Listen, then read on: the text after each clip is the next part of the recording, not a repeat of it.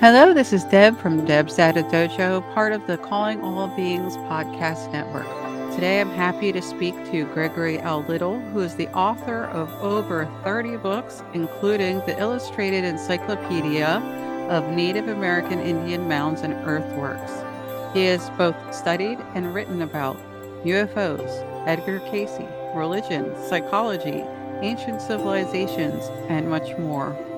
He has a vast array of knowledge on the above mentioned topics and has work that has been shown in documentaries on TV.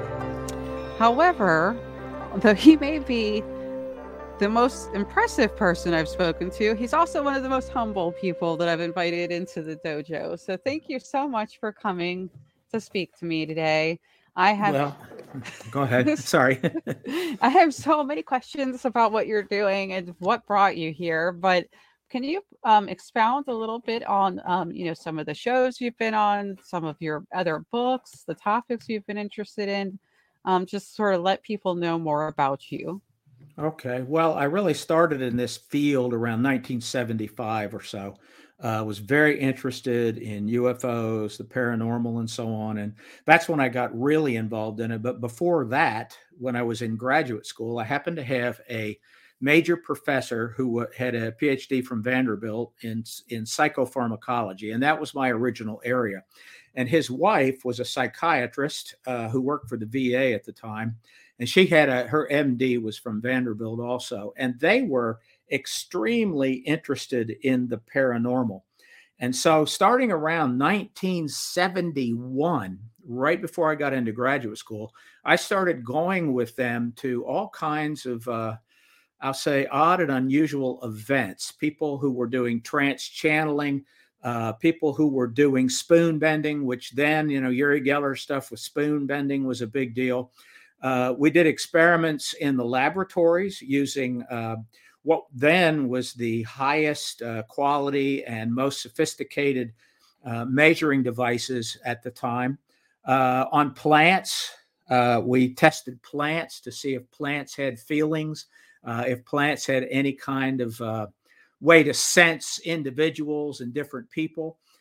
We did tests in the laboratories on pyramids, building little pyramid structures according to the instructions that people would give, and trying to see if pyramid power was real, either with plants or trying to grow something in them. Or they used to say that if you put a dull razor under a pyramid that was made a certain way, that it would sharpen the razor. So we did all these experiments then, went to all the trance channeling, went to a lot of spoon bending and other kind of psychic phenomena groups that were in our area at the time. And that really got me going into it. In graduate school, I was kind of busy. I was too busy to really stay in this. My area at the time, again, was psychopharmacology, which is the study of how drugs work in the brain. And when my major professor left, I had a professor who was totally disinterested in this and really did not want me to spend any time in it, which was fine. But when I got my doctorate, the moment I got my doctorate, I finished my first book on UFOs, and it was a follow-up to Carl Jung's final book. Carl Jung's last book was called Flying Saucers, A Modern Myth of Things Seen in the Skies. And in that book, Jung talked about UFOs as he mentioned the term a modern myth or a living myth, which is totally misunderstood by people. So I wrote a follow-up book to Jung's book. It came out in 1984. And in 1985, I came out with another one in 86 and 87. I also have loads of various workbooks and so on, but I have about 30 books in the field of Native Americans, Native American mounds, spiritualism.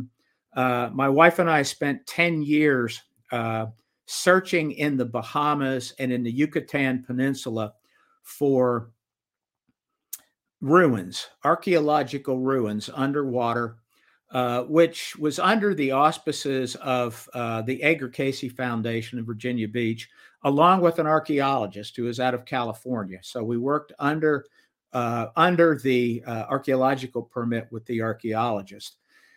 So that's kind of a summary of some of it. I've been to thousands of Indian mounds. I wrote an encyclopedia on mounds. The first year it came out was 2009.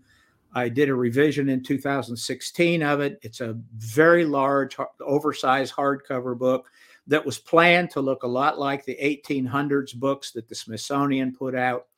And I'm currently working on the third revision of that book, along with certain travel guides. I had one come out years ago in Alabama. Right. And so we're working on a line of travel guides. So that's kind of a little summary. I don't know how many UFO books, books that I could call UFO books, but the most recent one of those is called Origins of the Gods, which I co-authored with British author Andrew Collins, who's on Ancient Aliens and the William Shatner show called The Unexplained almost every episode. So Andrew and I did a book on what the UFO phenomenon is really about. Came out last year, less than a year ago. So that's a summary. Brings you up to date, and I guess that's it. We got nothing else to talk about, right? That's a lot. What do you mean we don't have anything? Oh my gosh. I'm joking, Okay. of course. Okay. So, I mean, first of all, I want to like backpedal to the very first part, and I'll tackle all the other parts when we get to them. But the first part about 1975, around that time period when parapsychology was kind of taken a little bit more seriously and studied in labs, I feel like that's dwindled quite a bit, even though it was obvious to anyone who spent time looking at FOIAs that the government had studied it too and was taking it seriously. That's how the remote viewing program came out eventually, and that was like 20 years of them studying it seriously. Mm-hmm. But I have, of course, heard that there are places and universities that continue to study that. So did you feel like any conclusions came out of that? Did you get any sense of people sort of accepting that and taking it seriously? Well, it's not in the mainstream at all. And the mainstream has, when you use that term, I mean academia and the people that teach in academia and the people who write the textbooks. That's what I mean by mainstream. So no, they don't like it. There still are people out there in psychology in certain departments that are still doing paralogical research. And I will say that the government has continued to do lots of research. It's kind of hard to find their stuff. I've written a great deal about the governmental research, which for people to find it, you can't find any of that online. You have to go to a governmental repository library, go into the governmental section, which most libraries require that you get permission to do it. And then you literally have to search. You have to sit down and go through those printed books. But what you find in them, in the articles, are a lot of references to unpublished research reports that came from grants. So what's going on is this: the federal government funds a lot of grants on very specific pieces of a much larger puzzle. So the picture is real big here, and the government funds grants for little pieces of this. And the people that are doing these little pieces of research really don't know what the big picture is. And sometimes it's hard to put it all together. If you want to see somebody whose publications were actively available, it was Michael Persinger at Laurentian University in Canada. Persinger published roughly, I think it's around 400 articles on his laboratory research, which I firmly believe was done through U.S. government grants to him. A lot of people tried to shut down Persinger's research because he developed a helmet which was dubbed the God helmet. And it was a way to research people's experiences, people's UFO experiences, their experiences of seeing alien beings and so on, long before anybody was using drugs to do this. Persinger started his research around 1971. And I interacted with Persinger before he died. He actually referenced a number of my journal articles that I published in all this many years ago. But the government continues to do this. I'm not saying it's a bad thing. I'm just saying that they really don't make it widely known. It's funny because things are leaking out, though. We find out about things from DARPA that seem to really line up with this. A lot of it has to do now with like technology mixing with our brainwave activity or telepathy. And it seems like that's the next stage with this, that they're marrying technology and human abilities. Well, the U.S. Navy has patents on a number of their. They use lasers, but it's not the kind of laser that people think of. And they can Mhm. actually, miles away, beam words into a person's head. Persinger Mhm. was the first person to do this in the labs. He could put words. You would hear the sounds in your head like somebody speaking in your head. Persinger was also able in his lab through electromagnetic fields. We're talking about swirling magnetic fields that he could produce that would focus on certain areas of the brain. And by doing this, he was able to predict or control people's choices. They were given choice situations in laboratory settings using computers and so on, which were old computers because this was done in the 80s. So people could literally sit in the lab and think they're making choices. They'd be given choices on a screen, and then they would decide what choice they wanted. Well, Persinger could control their choices through these electromagnetic fields. So the Navy has done a lot. I'll refer readers to this. If you look up U.S. Navy and you add laser electromagnetic weapons technology, you will wind up finding articles put out by Popular Mechanics and by Forbes magazine. And in those articles, they only came out a couple years ago. In those articles, you will see the Navy's patents that they have made on all of these. I tell a story in the books, and in a book in 1990 that I wrote called People of the Web, and another called Grand Illusions in '94.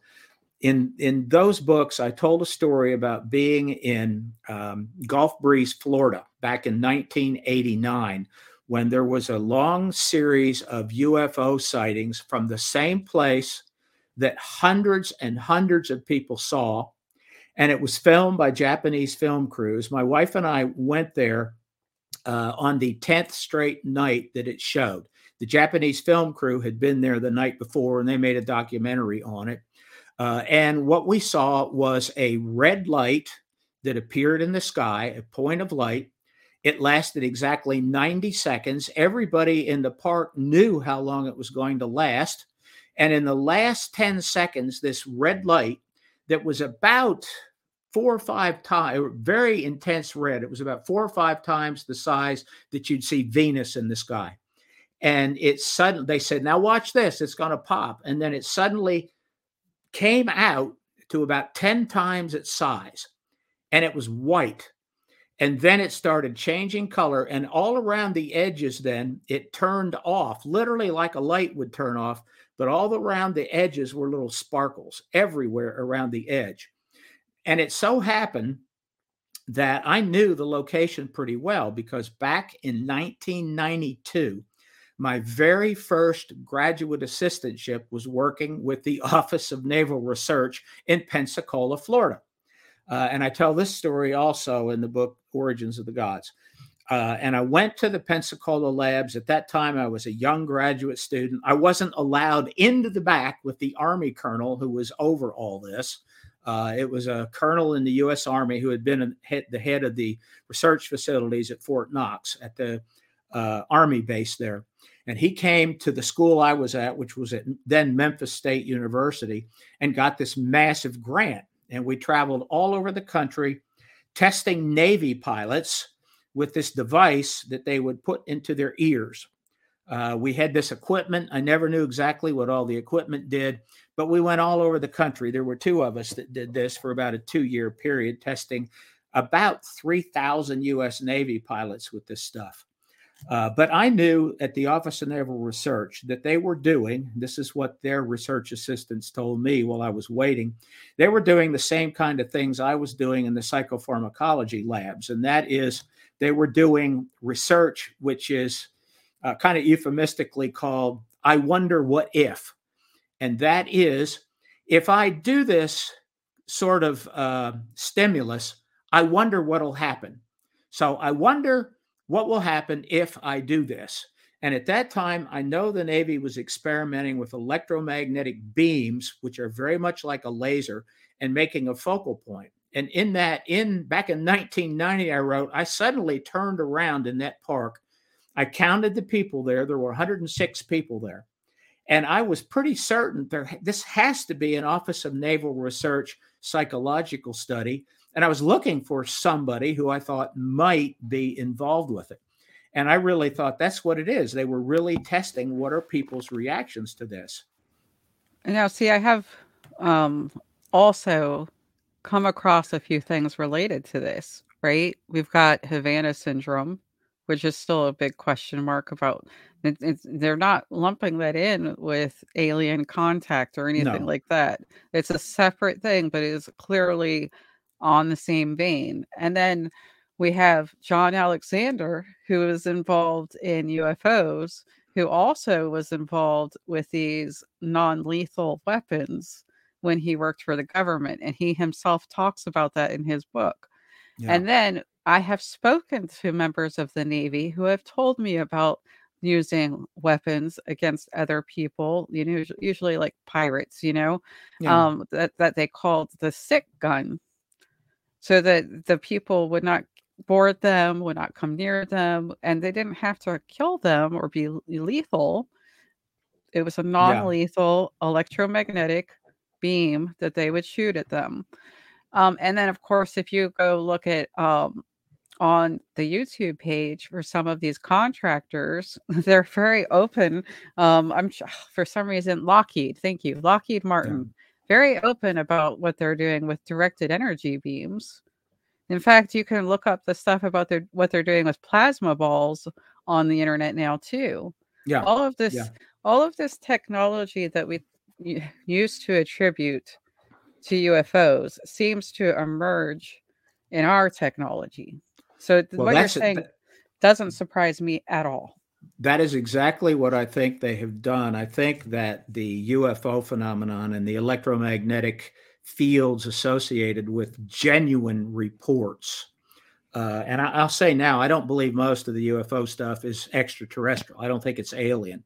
I think it's something else. It does have intelligence and it has a purpose, whatever that purpose may be.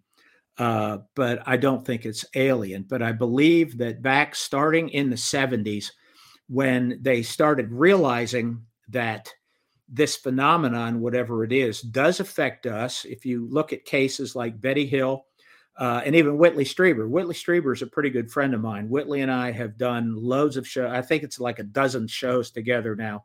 And Whitley pretty much agrees that whatever the phenomenon is, it's not what we think it is. These are not alien entities coming out of craft. They are something else. But I believe that the military and their contractors have taken what they found out about UFOs and begun to apply it technologically. And if you read the Condign report, not the Condon report, but the Condign, the British Ministry of Defense report, I believe it was written in 2004, it says that straight out. It says in it that research into the technology of the plasma forms that comprise genuine UFOs is undergoing. That is in that Condign report.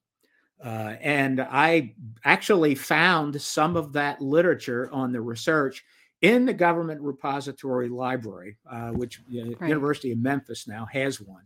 And I reached a point around 1996, where I realized, well, this is really a dead end because you cannot get through the Freedom of Information Act or any other way. You can't get the grant reports that the contractors write. That belongs to them. So it's, although it's done for the government, you still can't get that information. But people just have to go to the YouTube page. Like Yeah, Lockheed there you Martin go. is like, well, they're so open. Like they're talking about having little nuclear powered engines essentially Yeah, on their craft, and on their page they show the directed energy weapons. And it doesn't take a lot for someone to find out about metamaterials or any of yeah, that stuff and how they're being applied. In fact, universities tend to get a lot of this now. Even like the experiment I was talking about with DARPA, with the brain to AI interface that is supposed to be used to basically move objects, universities are doing that now. yeah, So I guess, I feel like which came first, the chicken or the egg, is still a question I'm still struggling with constantly, right? We always think it maybe it's the egg, maybe it was the UFO that came first, and that would be logical. But a lot of this really has me thinking. Like I even superconductor stuff that people talk about with the levitation, there are patents related to superconductors, right? yeah. So what came Well, first? that's where I go into the Native American stuff, because they have always had ideas and have talked about, written, well, they didn't write about it, but others did, about the force that they interacted with. And we know pretty much what their ideas were about this force. And that's where I was talking earlier, kind of giving a clue about it, about its purpose. What is it? Why? What's its intention, or whatever? What is this force that we are interacting with, which to some people is alien, to some people, they're little people. The term little people is Native American, but the little people are the same thing as the Muslim jinn, spelled Jinn, the same thing as fairies, and all the fairy lore in England and so on.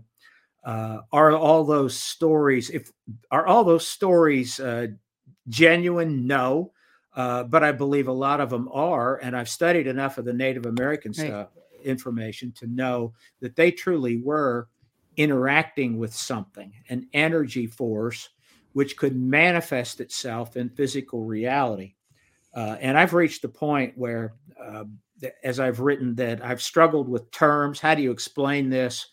If you call them ghost lights, or fairies, or jinn, or energy beings, or whatever, UFO beings, extraterrestrials, every single term that we use has some sort of implication that isn't sufficient. So I simply refer to them as time beings, TIIME, and it stands for transient intrusions of intelligent manifesting energy.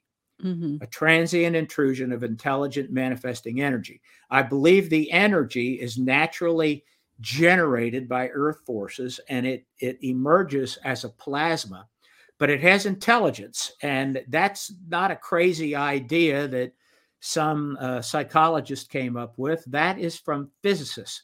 Mainstream physics tells us that plasmas, temporary though they are, plasmas probably have an intelligence, because they can interact with us.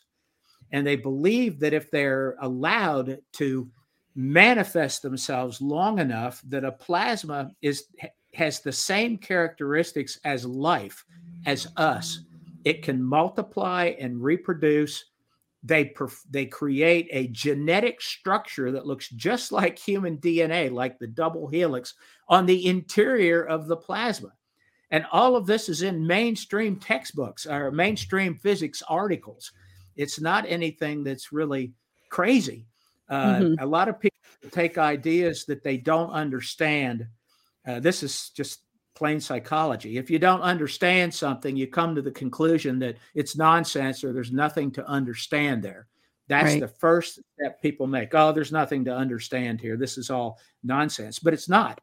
Mainstream physics tells us that plasmas are probably a life form, a brief life form, but what isn't? We are all transient intrusions of intelligent manifesting energy. Even us, though we may live 75, 78 years or whatever, that's still transient in the scheme of things. We are intelligent, we interact, we are manifestations of energy. That is literally what we are. Now, I think a lot of people lean towards a non-material view of consciousness, but I'm leaning towards what you're talking about often with it. I feel like consciousness is a form of energy, and everything that people talk about with how it like spreads out, there's sort of like a connection between all consciousness. To me, there's a physicality to it somehow, and I think that it's in that EM spectrum. I do um too. and I That was do. Carl Jung's idea, and that was the same idea that John Keel had. Jung actually said that. Jung said that that archetypes. He believed that the UFOs ultimately were archetypes, the archetypal manifestation. And he used a term that almost nobody understands or uses. It's psychoid, Psychoid. He said that archetypes under the right conditions are a psychoid manifestation, and they move from the ultraviolet end of the electromagnetic spectrum into the visible portion of the spectrum. And John Keel said the same thing, and he called them ultra-terrestrials, which is a term that makes it sound like they're off Earth, but they're not. It's simply a manifestation of not ultraviolet, but electromagnetic energy that moves from either the infrared or the ultraviolet end into the visible wavelengths. Now, so what's interesting about this is that I've actually studied what's going on with that as well. And we know in quantum computing, scientists have been studying this as well, that you can go from one end of the spectrum to another. And then if you keep going down, you end up with matter. So, and but this comes to a question. Here's a question. We know in some cases when potential experiments have happened or encounters have happened that involve the EM spectrum, people have been injured, including the Condign report talked about radiation exposure that resulted in a lawsuit with Burroughs. And of course, there were other people that, were exposed, but he actually ended up really sick and had heart damage. And then we know that in the Cash Lundrum case, they were exposed to some sort of gamma radiation, which the government denied, despite the fact that black helicopters were seen. So do you think that if the government is trying to cover all of this up, it's because of the injuries that have happened? Well, that's assuming that whatever caused the injuries was done by the government. I'm not sure that what the Cash Landrum case was an actual craft. And I know from the research that was ongoing in the Piedmont area of southeastern Missouri back in the 80s that the chairperson of the Department of Physics at Southeastern State Missouri State University of Missouri, they said point blank that these are plasmas, but very often when they were studying the plasmas in the field over a 7-year period, this took place. When they were studying these, very often military craft would come in. Now, they contacted the military at the time, and the military told them that they had no idea what was going on. Somewhat later, back in the 80s, I was able to talk at length with the Adjutant General of the Missouri National Guard. And it's because he was a relative of mine on my wife's side. And she is from New Madrid, Missouri, a place where all these cases took place. And what I was told about the black helicopters. That's one of the things I wanted to ask about, because at that time, everybody was freaking out about black helicopters. And I had a lot of photographs of black helicopters that I had taken, particularly the ones at night that didn't make much noise at all. He told me about them. And he told me that during all that stuff in the 80s, they weren't producing or causing any of it. They were picking up certain things on radar. And so the Missouri Air National Guard would send out jets and sometimes helicopters to try and see what in the world's going on. And so there's a coincidence between the plasmas being viewed and the jets and so on coming in. If you know from Project Condign, you know that the plasma forms, particularly called dusty plasmas or exotic plasmas, those can be picked up on radar. And the Navy itself has produced a type of radar decoy made out of plasma, which is picked up on radar. And it's just a decoy. It's not physical in the sense that we think of something being physical. But when you create the point of it, when you bring it to a focal point, it becomes a plasma and it starts attracting into itself physical matter, which air is physical matter. All the molecules in air, it's physical. Not just that, the term dusty plasma means that because it's electrostatic and it's magnetic, it starts pulling in dust, anything, any kind of particles that it can pull in. Therefore, it can be picked up on radar. But I was told that is what they were doing at the time and in the 80s when they were trying to figure out what these lights were in Missouri.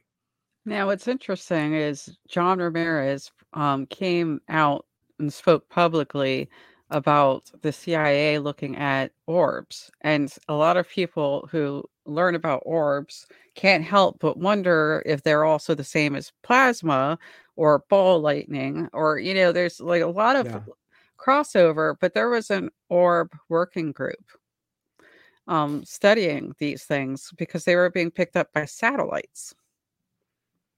So it goes well beyond like the radar, right? It's like there's a lot going on. I spoke to someone who had a ball lightning experience, and he said the ball lightning stayed around his house for several minutes and navigated the house. And that sounded intelligent to me. And I said, "Are you sure that was ball lightning?" Because it wasn't just grounding. It wasn't just electrocuting something. It was navigating his house. Well, as I said, my time beings, they're intelligent manifestations of energy that are plasma. And technically, the ball lightning orb, most physicists say that it is a ball of plasma. That it's, the term lightning, it's formed by lightning. That's how it got its name. But it's a plasma. It's a ball of plasma. And everywhere these have been, the Yakima Reservation in Washington State, another example. Everything written about it, all the research that was done, and I interacted a lot with those researchers, they all concluded that these are balls of plasma also. And I spent a lot of time at night on the Yakima Reservation, and I was there with government officials from Washington State because at the time the Yakima tribe was not allowing anyone to do any research on the reservation. So I wound up going out with government officials from the state. The traditional little orbs and so on, maybe that I don't know. But I know the real balls of plasma or the ball lightning, it's a very real phenomenon. And it probably occurs in the daytime. Plasmas also occur in the daytime. However, they are transparent. During the daytime, they would be transparent, so they're simply not seen. That's why night lights are seen. That's why most UFO sightings are made at night, not in the daytime, because you simply don't observe them in the daytime. Doesn't mean they're not there. You just can't see them. I think it's also just, as Cheryl Costa and Cheryl Costa's wife, Linda Costa, has pointed out, is that people just aren't outside looking. Like, well, that's a good thing too. Yeah. But at night when you're not working, people see it. Leisure time is what Cheryl calls it. So I would say an interesting side note about this is that I have a friend who lives in that area. I'm sorry, I wrote Yakima. it down because Yakima. And that friend has had a lot of sightings, and it resulted in them joining the UFO community and doing the research. And I have another friend that you may be familiar with, Ron Westrom, who's also done a lot of research on that. Okay. Really interesting. I know the name. That's it. Yeah. Ron Westrom is, he was a member of SSE, and he is a sociologist. So it's really interesting that keeps coming back to me in some way. Someone keeps bringing it up to me, so I feel like I need to pay attention. Well, Yakima and Missouri were the two places, those two cases were the ones that had the most scientific research. In some cases, the research lasted a decade or more. There still is a guy who does research out in Yakima. His name is Aker, Aker. And I spoke with him some years ago. He will not call them UFOs because he says the term UFO is to everybody means extraterrestrial. And he says these aren't extraterrestrial. However, if you actually read the reports from there, and for that matter, the ones in Missouri, people who got close to these manifestations of energy reported all kinds of strange experiences. And it's real similar to Native American reports. A lot of the reports at Yakima were, in fact, from Native Americans. There are a few houses at the base of the mountain, which is called Toppenish Ridge in Yakima, where most of it took place. Toppenish Ridge is huge, doesn't have a single tree on it. And there's over 100. If you go to one side of Toppenish Ridge and look at it, you can see these fault lines everywhere. There's over 100 known fault lines cutting through this ridge. And so when the real UFO reports were coming from there, people living at the base would literally see balls of light, almost like a giant ball that would come out of the ground and literally roll down the side of that mountain. And when they got close to it, some people saw, they would smell rotten eggs. Some people saw Bigfoot. They saw manifestations of creatures within these balls. The same thing actually occurred in Missouri during the Missouri cases. It was Project Identification was the name of the project, and a book came out, and I believe it was 89 by the same name, by Harley Rutledge, who was the chairperson of the Department of Physics there. And in all those cases, they believed that the people got close to this energy manifestation. And of course, science at the time didn't really understand what was going on. But what we understand is that when you get close to certain electromagnetic fields, it begins to affect brain chemistry. And it affects the transmission through synapses of one cell to another.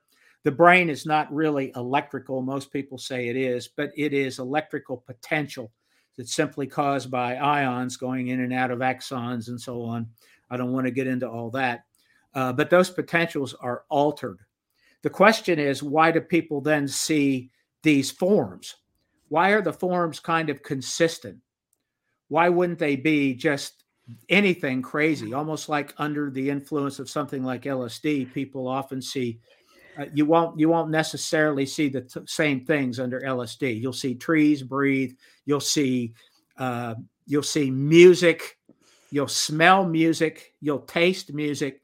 You might actually taste color. Anyway.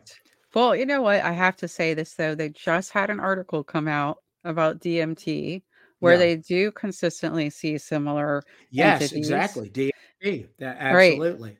They call them and I have been on a series of shows about that. Was on a documentary that just got shown at the Roswell Film Festival. In fact, it won Best Documentary at the festival. And the show is all about DMT and why people see the same things. So at this point, my real belief is that some hallucinogens taken in certain doses affect our perception in such a way that we have access to another realm, a realm that actually exists. This is something Native Americans did. In fact, Native Americans in North America used DMT also. It is found in several indigenous plant species here, none of which I want to talk about because people will run out and start grabbing it and so on. And they mixed it with datura, which is a very potent, datura will kill you if you take too much of it, but it's a potent stimulant, basically. And I know the Zuni tribe was using datura and the substances that had dimethyltryptamine or DMT in it. I remember when we got DMT in the labs at Memphis State back in '73, giving it to rats. We also got at the time phencyclidine, which is PCP. And that's when we were engaging. I wonder what if we'd get research, we'd get these drugs from the DEA, and they'd say, "We got this new drug. Tell us what it does." So we get these things in vials, and I remember getting a vial of phencyclidine, and my major professor came in and said, "We just got this in. Why don't you see what it does to a rat?" And I remember getting a white lab rat, putting it on my desk while I was working on other stuff, and injected it with PCP. And about 5 seconds later, the rat just fell over on its side and started crawling around in a circle, around and around and around and around, just kept doing that. But that's literally how that kind of research starts out. Right. Yeah. Well, I've read some of the spirit molecule, and Yeah. I've done a little bit of looking at DMT, but I'm more interested in what happens with the brain, not only with DMT, altered states, ayahuasca, all those things, but also what happens when someone might, for instance, have autism, or if they have schizophrenia, or if, like Gary Nolan is saying, they have enhanced white matter in part of the basal ganglia, or like it seems like there is something that happens with our brain that unleashes this stuff, right? These Yeah. exposures, these encounters, and it's more like we become extremely receptive when our brain is altered. If someone has brain damage, for instance, the neuroplasticity of the brain allows them to just be open to other things. All Yeah. of a sudden, they might start having more intuition, more psychic abilities, is what, intuition's like the psychology friendly way of saying it now, but Mm-hmm. but it's psychic abilities. Well, I know the So, mainstream explanation for all that. I'm not sure it's correct. It goes back to synesthenia, which is it's like I said before, the brain really isn't electrical, but it has wiring, and the wiring are actually tubes, hollow tubes that have liquid in them and ions. But anyway, the idea is that there's a short circuit that occurs, that when you take these hallucinogenic drugs, for example, the optic nerve, which eventually goes back to the back of the brain, well, it passes near the auditory cortex. And the idea is that a short circuit occurs. And so you begin hearing things that you are seeing. And the same thing with smell. Smell goes to the olfactory bulbs. Well, that also short circuits to other areas. That's the mainstream idea, but it always discounts the idea that you might become more perceptive of something that is real and is there, that the whole human body is an antenna, an electromagnetic antenna. The eyes, the retina of the eyes, is made up of two types on the inner wall of the retina. There's two types of cells. They're called rods and cones. And each of those, every one of them, of the tens of millions in each retina, each one of those is an electromagnetic receptor, like an antenna on an old AM radio, but it's only picking up a very specific frequency of the electromagnetic energy spectrum. That's actually about 4.7% of the spectrum, is called visible light. Well, there's a lot outside of visible light. We know that. It's a good thing we can't see it all, because we couldn't see anything then. All we would see is moving images. You wouldn't be able to see anything else. So our eyes supposedly evolved in such a way that we can only see what's in the visible light spectrum. But obviously, there must be something else out there. And I think these drugs give us access to it. right. And also we have, the technology now to see beyond. And once we've enhanced our signal Yep. awareness, we've enhanced our picking up of objects that we were not aware of before. It's fascinating also if you think about just 200 years ago, like we didn't even understand DNA. We No. didn't No. have the idea of bacteria and germs and these microscopic World. universes. They're everywhere. Well, Right. Native Americans had the same idea in their using of hallucinogenic substances, but they found other ways to create the same experience through rituals, and the rituals would exhaust them physically and emotionally. They would use high pitched sounds, repetitive drumming, and of course, they would use incredible doses of tobacco, which is their tobacco was about 10 times as potent as what we have today. And they would mix that with datura and other substances, all different kinds of substances. But they created these rituals where they had access to this other world. And they did it routinely. And they believed these beings were physically real, but they also knew they were temporary, and they had they felt an obligation to interact with them. All of their rituals that they performed were done purposely so they could interact with these forces, not in an effort to control them, because they knew they could not be controlled. And I believe the same thing. I don't believe we can control these other forces, but we interact with them. And their belief was and still is that you interact with it to harmonize with it. By creating harmony with it, you reduce the chaos that it causes when you interact with it spontaneously or non purposely. And they Right. actually had a term for that. It was a trickster interaction. Oh. And Jung talked a lot about the trickster in his UFO book.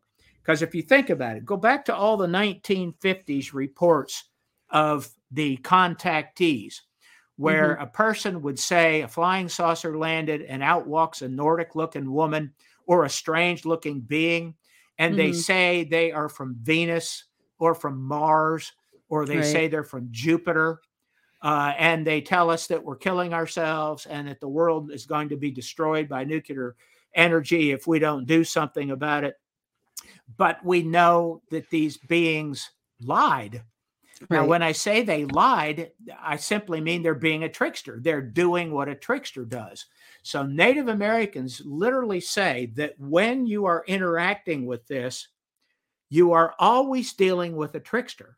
But a trickster is also a creator. If you can get by the trickster part of it, then you are allowed to interact and find some deeper truths as it being a creator. It's the same thing. The spider is a good example of that. The spider spins a web. The web connects all things. In fact, when you drive into some Indian mounds, a good example is a state park in Kolomoki, Georgia, gigantic park, several big mounds.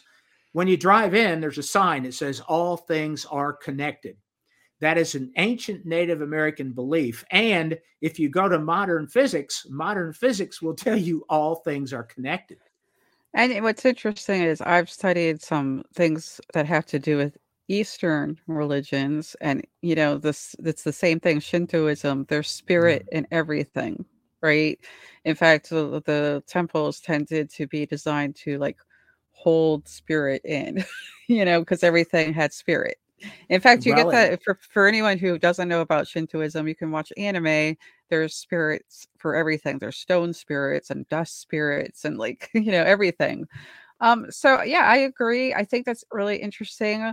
Um, I see a lot of common threads between all of these faiths and religions and spiritual beliefs. And I feel like you went on the same path that I'm currently on. Like I started with, yo, I think UFOs are real. Like then I was yeah, looking at the FOIAs and then I ended up going, this is about humanity. This is about our place in the universe.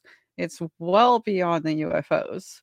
And I like this is why I've studied DMT, why I've been reading Sapiens on and off, why I've been reading um Hoffman yeah, and about reality and perception, so I think a lot of people get there. A lot of people realize it's well beyond objects in the sky.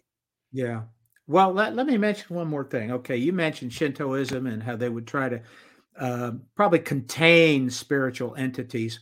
Native Americans did that. One of the areas, of course, that I'm best known for are the Native American mounds and the earthworks and so on. So, North America has tens of thousands of mounds, probably 100,000 still exist.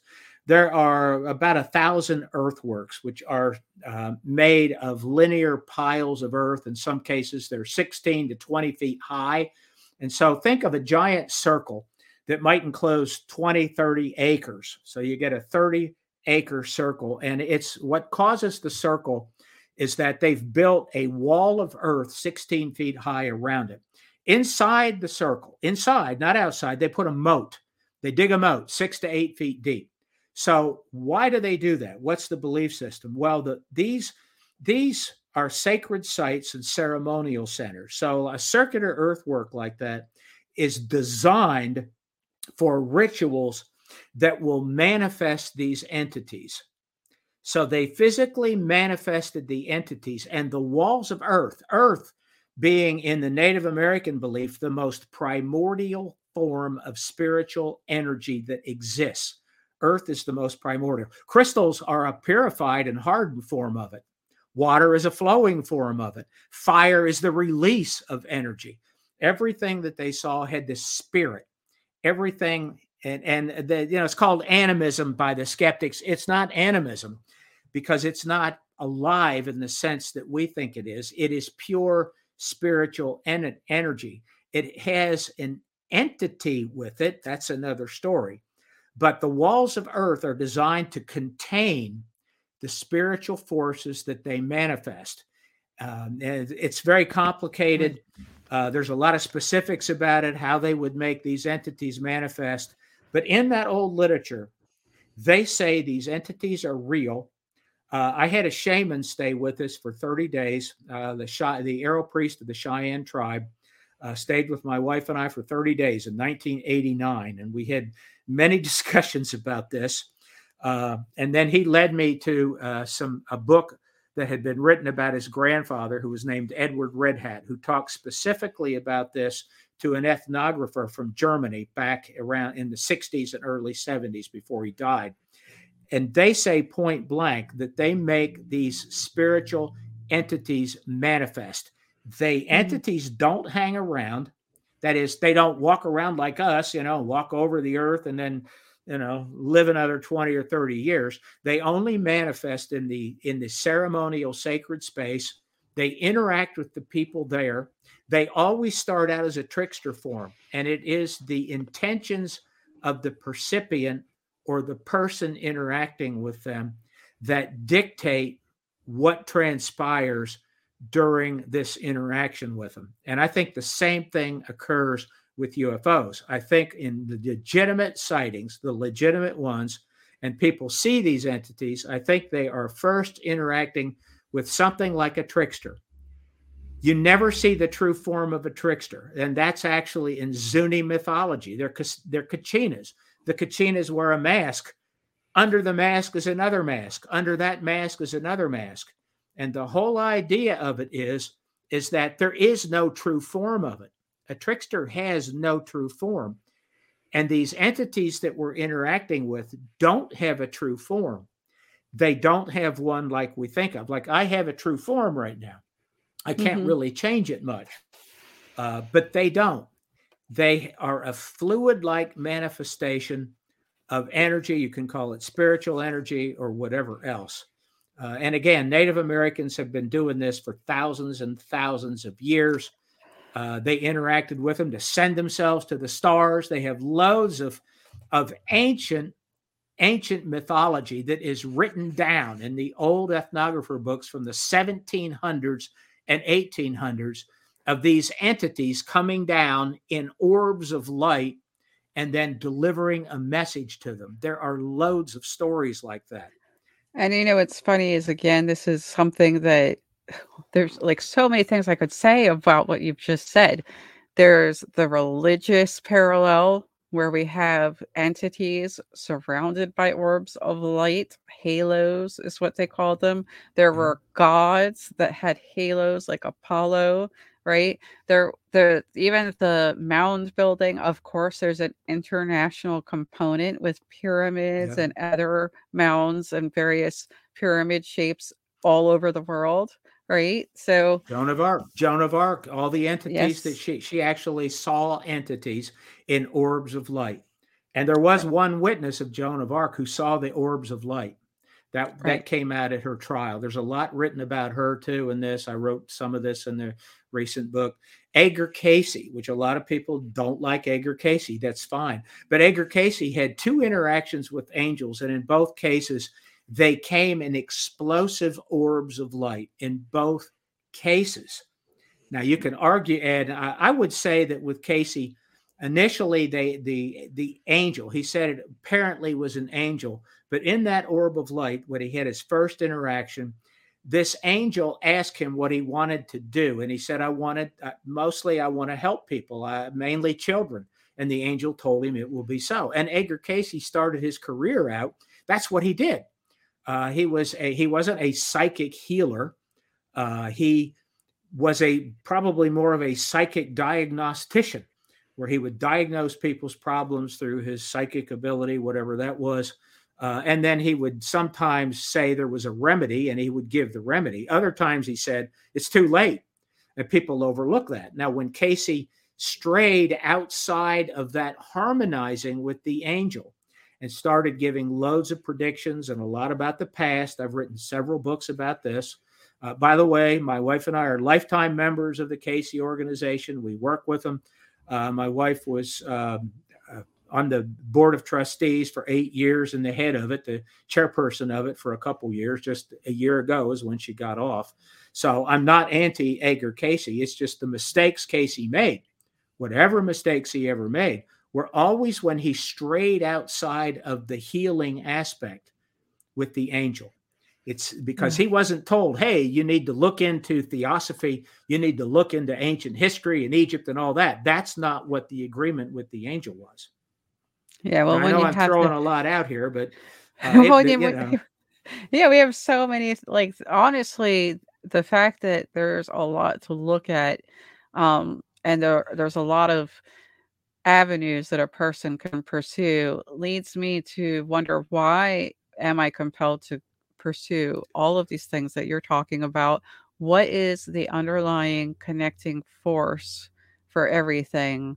What is the reason? Like, what is the reason these are all connected? Like, I'm feel like I'm about to put my finger on that answer, but since you've been doing this much longer than me and you're doing the same thing that I'm doing, maybe you have that answer. it's your purpose. Mm. Yes, but why are they all connected? Why do also I went to a store with friends recently and ended up buying 10 different mythology books just because I knew they were going to show commonality in all these different countries. And by the way, immediately I detected the rainbow serpent comes up over and over in Yeah. many, many countries. So I have. Well, okay. All right. All things are connected. All right. So that's one thing. All things are connected. Um, Carl Jung talked about some of this. So did John Keel. Native Americans do. And that is that if you are constantly seeing the connections between all things, it gets in the way of life. And ultimately, seeing all those connections drives a person batty. So you have to, and another friend of mine who died just a few years ago, and so did his wife Sherry, Brad Steiger. Brad Steiger talked about people getting into this field, and Brad Steiger wrote over 200 books in this field, over 200. I used to think I'm going to catch him. I don't think I will anymore. Mm, But he wrote in a book that people that get into this often want to find the secrets of the universe. And he said, but these are people who can't balance a checkbook. Back in the days when we had checkbooks that you had to balance. But he's right. He was right about that. If you're looking for the secrets of the universe, make sure that your life is in order and mm. have your feet on the ground. So it's a matter of balance. And the Native Americans said that over and over. You must stay balanced in order to maintain yourself in this field. Otherwise, you go off the deep end and you start following the trickster aspect. The trickster aspect is the dangerous aspect.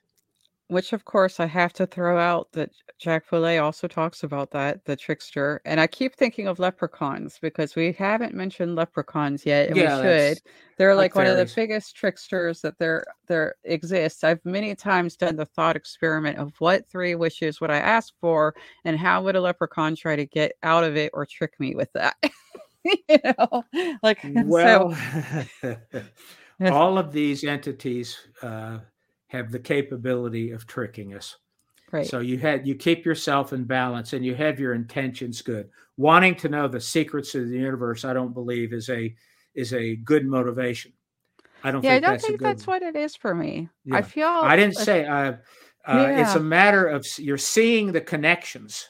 Hmm. You are seeing a lot of connections, and you can follow those connections. And so, what I have tried to do is compartmentalize a little bit and keep my feet on the ground by paying bills, keeping the house managed as well Yeah. as I can with my wife, keeping most of my mental and physical affairs in good order, and keeping myself in my professional field, and then venturing out. But I don't get sucked into uh, certain things that are going to be unbalancing. That's the danger that the Native American people that I have interacted with, that's what they've said over and over. It's when you get unbalanced, that's when the danger occurs. And you know when you're unbalanced. Right. You will And know when you are. I wanted to talk about that because I actually had just mentioned this with Jeff Krapel the other day. Um, I had an experience about a week ago where I had a few minutes at work to sit down and just take a break. And suddenly I just felt like I was getting a whole bunch of information, like just a ton of information. And some of it was really out there, but it was still very plausible. So this is the one that really got me. And it actually really bothered me that like I couldn't stop these thoughts, right? It was like racing thoughts, right? Um, what if and it's out there, but we know that UFOs have abilities that surpass ours, right? They are able to do things with time and space time, which is like a dimensional issue. What if they can become microscopic beyond what we can see size wise and then enlarge? And like that thought and that information was like, that to me might be too much. That was when I was Well, like, that could be a big problem. it's like, what is you have to make it relevant. What is the relevance to you now with that? I'll give you an example of going off the deep end, all right, or how Mhm. it can go. I don't know how much time we have left. This will only take a minute to tell you. All right. So, are you Right. familiar with the term psychomantium? All right. Psychomantium was a Greek uh, sort of an oracle method. It's related to scrying and so on. And it was brought to the United States by a physician by the name of Raymond Moody. Moody wrote the book Life After Life. I know Raymond Moody. And when I went to one of his workshops some years ago, it was in the 80s. It was at the University of Tennessee Medical School. It was only medical personnel were there. There were physicians and nurses because Moody had started a psychomantium workshop at the University of Texas for people who were dying or had recent relatives that died, and they were trying to make peace with them. So Moody developed a psychomantium out of a mirror, a gigantic mirror. And in Alabama, at an old grist mill, he set this up and he would prepare people to go into this psychomantium, which a psychomantium is basically an all black room. The walls are black, the ceiling's black, the floor is black, and you have a giant mirror in front of you. You have a very small light. Often it's a couple candles behind the person so it doesn't reflect in the mirror. The mirror is tilted up toward the ceiling a little bit, and you look into it. If you look into it long enough, and it doesn't take long for this to happen, it is a infinitely deep, dark void. I'll say that again, an infinitely deep, dark void. So he talked about doing this, and I asked Moody at lunch one day when we were sitting together, and I said, what if you made this and you set yourself up to see a UFO or an alien being. Would an alien being walk out of the mirror? And I'm using that term, walk out of the mirror, specifically because he had cases where the beings literally walked out of the mirror, as did the University of Texas when they were doing this with people who were in bereavement. So one of the famous cases was Joan Rivers. Her husband had committed suicide. She went down to the grist mill that Moody had in Alabama, was prepared, went in to the psychomantium. Her husband, who had killed himself, walked out of the mirror. She said he was physical. He sat down with her. She was crying. He wiped the tears from her face. They talked a while, and then it was over. He went back into the mirror.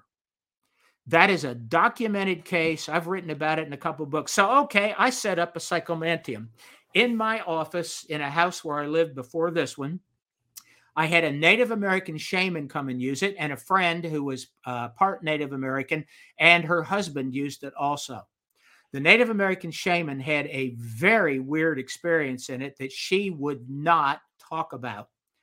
To this day, I still don't know. Her friends told me that she just had an experience that she just never wanted to talk about. I had an experience that I had 3 straight times, the same one. I sat in there, I watched the thing.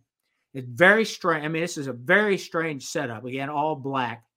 And what I saw every time, I heard footsteps, like somebody walking down the steps of a wooden staircase. Boom, boom, boom, like that. And then I saw a green light coming out of it, like they had a green flashlight on the other side, shining around the room. That happened to me the 3 times that I used it, the exact same experience. And I wanted to see something else. And so what I did at that point, I dismantled the thing and didn't do it anymore. Here's why.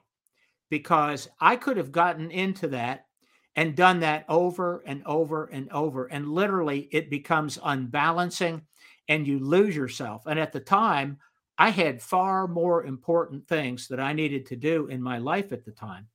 And I could see myself doing this every single night. Well, that's, I think, the allure of all of these things. Once you find out something, you get a taste of it. It's amazing. Like our humanity, our civilizations, our commonality, the thread through the whole universe, all of it is amazing, right? But I had something to tell you about this. All right. I watched Tyler Henry's show on Netflix, which is about mediumship, and he created one of these, and you can see it in that show. Okay, interesting. I don't have Netflix, so I haven't seen it, but I will at some point see it. Well, if you go look it up on YouTube, you might be able to find a clip. Like people do clips from shows on Netflix sometimes, but he created one in his garage, I guess it was. Yeah. And he's very much a part of the community too. Like he's interested in UFOs. He thinks that some of the things he picks up are non-human intelligence. So I think that's fascinating because as you described it, I was envisioning what he created. It was exactly what you described. Yeah. Yeah. There's another story that relates to this. We had in the office, I was in a private practice from 76 to 80 part-time, and with the psychiatrist and the psychologist who'd been my major professor. And we had a device in the office. Remember, they were interested in all this new age stuff. He had a device in his office called the Graham, as in graham cracker, the Graham potentializer, which is now off the market. But it was a device much like a couch with no sides or back or anything. You would lay on it. It created a bubble of electromagnetic energy around you that was tuned to the Earth's ambient magnetic field known as the Schumann resonance.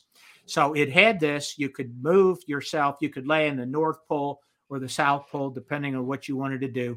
And this thing also rotated every 7 seconds. And when I say rotated, I mean it went in a circle up and down, like this, up and down, every 7 seconds, tuned to the average frequency of ocean waves. So you would immerse yourself in this and lay on it and have Very strange experiences. I did many times. My professor did. His wife, who was a psychiatrist. Well, I took the shaman. His name was Lou White Eagle, the arrow priest of the Cheyenne tribe. Took him there on a Sunday when I was filling out paperwork and let him lay on it. And within a minute, he came into my office and he went in his deep voice, which is almost stereotypical, but he sounded just like this. He went, "Little blue people." I said, "What?" He said, "Little blue people. Little blue people are in the room." And I said, "What are you talking about, Lou?" And he said, "Oh, there's little blue people in there." So I went in the room, didn't see anything. The device was still doing its rotation, so I turned it off. And he explained to me that when he laid down and shut his eyes, he suddenly became paralyzed. He opened his eyes, couldn't move his head, but we had a window, a three window side to the office where he could look outside, and he saw these blue beings looking through the window at him. And suddenly, he said, they literally pushed through the walls and the windows, and he was surrounded by them. And they were all about 3.5 feet tall. And they started poking on his body.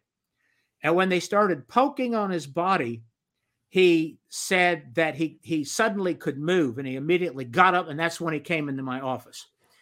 And in Native American lore, they talk a lot about the little people, which are usually in skin-tight blue sort of outfits. Mm-hmm. And it so happened that Whitley Strieber's book, Communion, had just come out recently before that, and I had a copy of it. So I gave him that book, and I said, "Did they look like this?" Because on the cover, Whitley showed the traditional gray. And he said, "Sort of." He said, "It's not exactly like that, but it was the same size, had the same kind of eyes and so on." But he said it was all blue. So Whitley knows this story. Whitley and I talked about it quite a lot. And of course, I had forgotten that in that book, Whitley called them the little blue people. He said they were blue. They made them real gray on the cover, but they were actually blue, which is kind of interesting. That's the last thing that we talked about a few months ago when I was on his show. I met Whitley. I'll have to tell you about that briefly when we finish, because I have something to tell you about what he said to me. But I wanted to comment that one thing that has crossed my mind is that when you were talking about this room, which was like a sensory deprivation. Yeah. Yes, I wonder if it's triggering a stress response in our brain, just like DMT kind of does, right? DMT has a little bit to do with neurotransmitters and stress. So I wonder if that room itself also triggers it, and that's what causes the window to open, so to speak. I don't know that. I don't know of any, but Whitley. Raymond Moody was very careful in selecting people and putting them in. I didn't follow his instructions and get myself all relaxed and so on. But I didn't feel any stress at all. The 3 people that I let in, the Native American, I think she was a Native American medicine woman with the Cherokee. And it may have stressed her out a little bit when she went in, because I know she probably had a bit of fear. The other 2 people, one of which was half Cherokee, they didn't have bad experiences at all and weren't stressed by it. And I really wasn't stressed with it. Maybe that's why nothing walked out for me. And I don't mean like stress, like people think, oh, my heart's going to be beating fast, or I'm going to be hyperventilating. I think like the brain. Something up here. The brain has theirs clicked. Exactly, like with the near-death experience, which, by the way, I read Moody's books long time ago, so I'm excited that you mentioned him. But yeah, so like maybe a stress experience, because people talk a lot about how trauma is connected to a lot of these things. And actually, in the UAP Medical Coalition, we just went over how some of these things may be connected, that changing the brain in some way makes us open to the phenomenon. Yeah. So I just wondered if it's just because sensory deprivation gets used for the same thing. Like people go into tanks, black tanks, with like, to get. So it's just so interesting. And those are considered spiritual, and scrying with the mirror is as old as can be. Yeah, right? absolutely. Because and so the last thing I wanted to say, there's so many things I want to talk about with you. It's amazing how many things you and I are both interested in.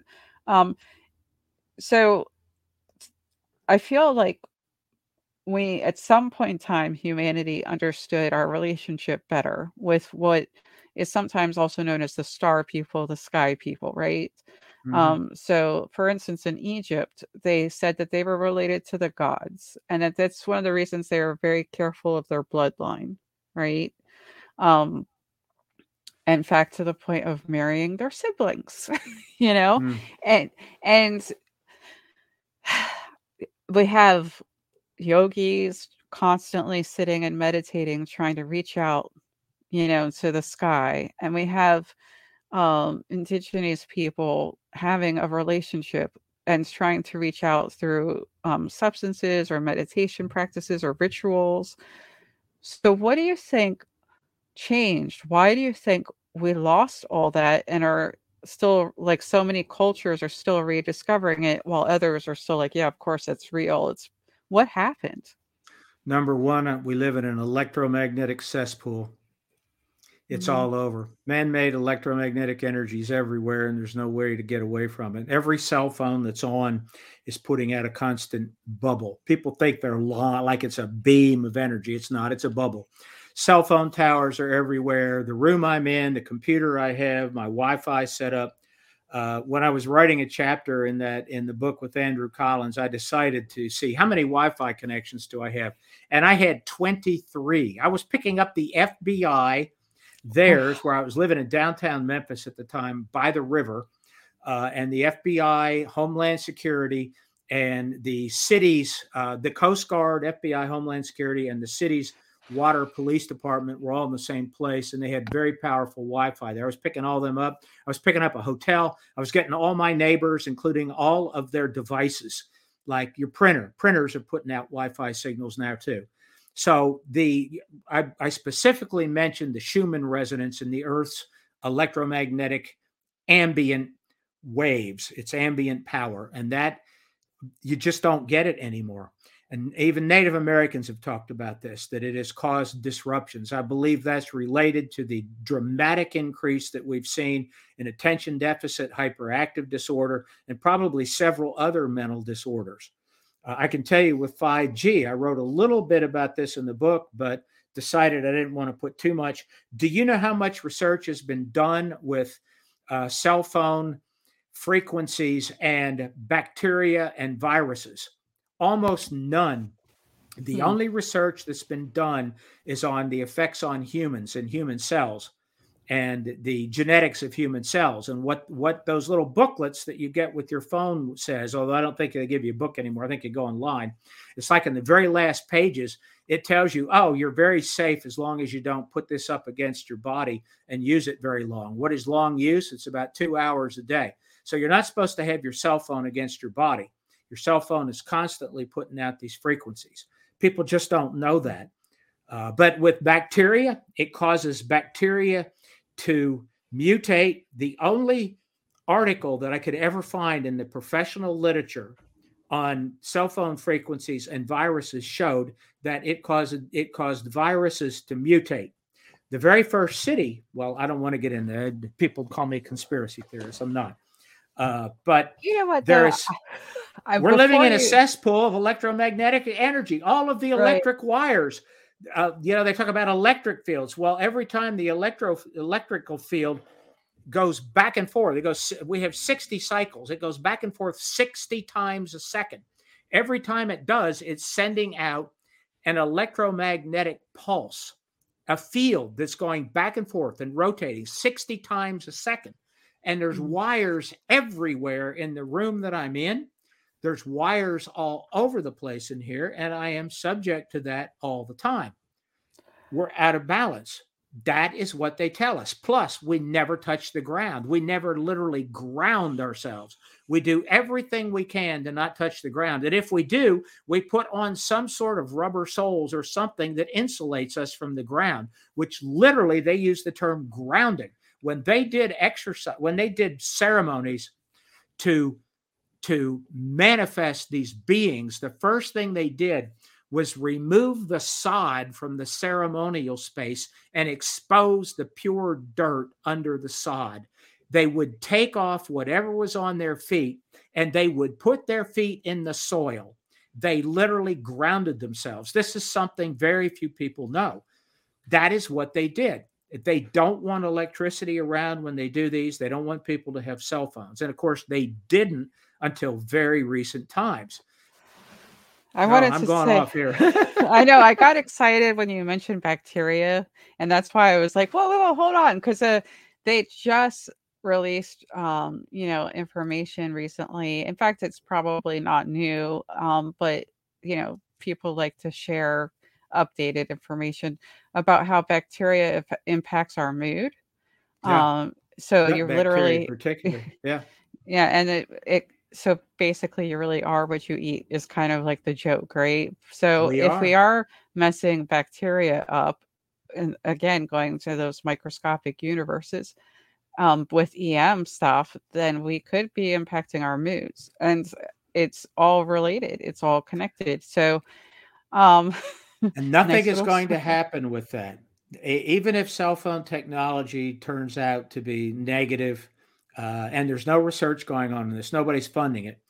It's way too big of a business, way too important. It's everywhere in the world. It is so much money. And people are so reliant on it now. The AirPods everybody uses now, the Bluetooth technology, they're now saying that is pretty bad for you because literally you're putting those right next to your brain and there's an electromagnetic field around them. I And wonder. every time people just don't know. I wonder if that's why the product that I was looking at the other day got taken down or disappeared. It was someone was inventing um, something that emits music to you, Yeah. but it doesn't require headphones or earbuds, Yeah. which is like what Okay. we talked about before, like beaming Being sound. into your head. Yeah. Right. And was trying to find out more because it's essentially the technology that I think non-human intelligence uses for I agree. telepathy. I agree. And I couldn't find more. I think it got yanked. It may have been taken by DARPA. Who knows? I don't but know. but I found it so interesting. It's just so interesting how often these things mesh together. But Bryce Zabel has a story where someone basically told him light, sound, and frequency is the secret to all of this. And Tom DeLonge, who's big in the Yeah, I know UFO who he is. Yeah. stuff, he also said something similar. And haven't done this research for a while. Yes, light, sound, frequency, the EM's spectrum is so important. But when you look at the planet, which was worshipped by indigenous people and people all over the world, and thank God, still people today who are like into hiking and going out, like, DJ, my friend DJ, he goes out and touches trees. I sit and stare at trees. That's what I do. I like to Yeah. bond with Okay. trees. But the Earth also is part of that spectrum itself. It is a giant geomagnetic field, one that is recognized by naturalists, one that is changing all the time, one that the government actually paid to try to map. They try to map Yeah. the magnetic field. So it's all connected. It's Yes, it really is. interesting. Well, So it's been a thank pleasure. I Oh know yes. you're out of time. It's been a pleasure. We'll do it again someday. Absolutely. I definitely have so much more to talk to you about. I will continue on the same path that you have also been on and for many years, and hopefully we'll end up having the answers that we need to have for people one day. It may be the search is more important than the answers. Yeah, That's possible for our souls. Searching may be the most important thing. Interacting with it was the whole point. Again, with the Native American beliefs. I'm talking mainly about the mound builder beliefs. It was interacting with it, harmonizing it, and recognizing it. That was the only way to keep it all in balance. Otherwise, it caused chaos. There were two great forces. It was chaos and creation, and we were in the middle of these forces. And our job was to harmonize with both. That's their belief. well, if you recognize the fact that we are currently limited in these forms with our little brains, even though our brains are amazing. Actually, they're hugely quantum computer like brains. But anywho, one day we'll understand when we get out of this little barrier, right? When we can Maybe get back into what I call the cosmic internet. So become plasma balls. Well, we may actually be. The term plasma came out of our blood anyway. That's why they called them that, because they had characteristics of our blood. That's a good point. It's a good point. Absolutely. Well, can you please let people know where they can find you, and actually throw out a few of your book titles that you might want people to go check out too, please? Well, go on. Google my full name, Gregory. Put the initial L Little, Gregory L Little. You'll find me there. You'll see all the books somewhere there. I'm on Twitter. That's the best place to interact with me. Facebook, I'm booked up. You only have so many friends on Facebook. And I don't really interact much there anyway. So find me on Twitter and Google me. As far as books go, the most recent one was called The Origins of the Gods with Andrew Collins. And I did this mountain encyclopedia. So you can see all that on Facebook. On Twitter. Find me there. That's my spiel. And I have linked in the description a site that shows all kinds of different books that you've written, so people can take a look at that. And this was Deb from Deb's Data Dojo, part of the Calling All Beings podcast network. If you guys need to find me, you can find me at Study of UAPs or with the UAP Medical Coalition. My website's the UFOconnector.com. And of course, you can find me with Calling All Beings on YouTube. Thank you for listening, and take care.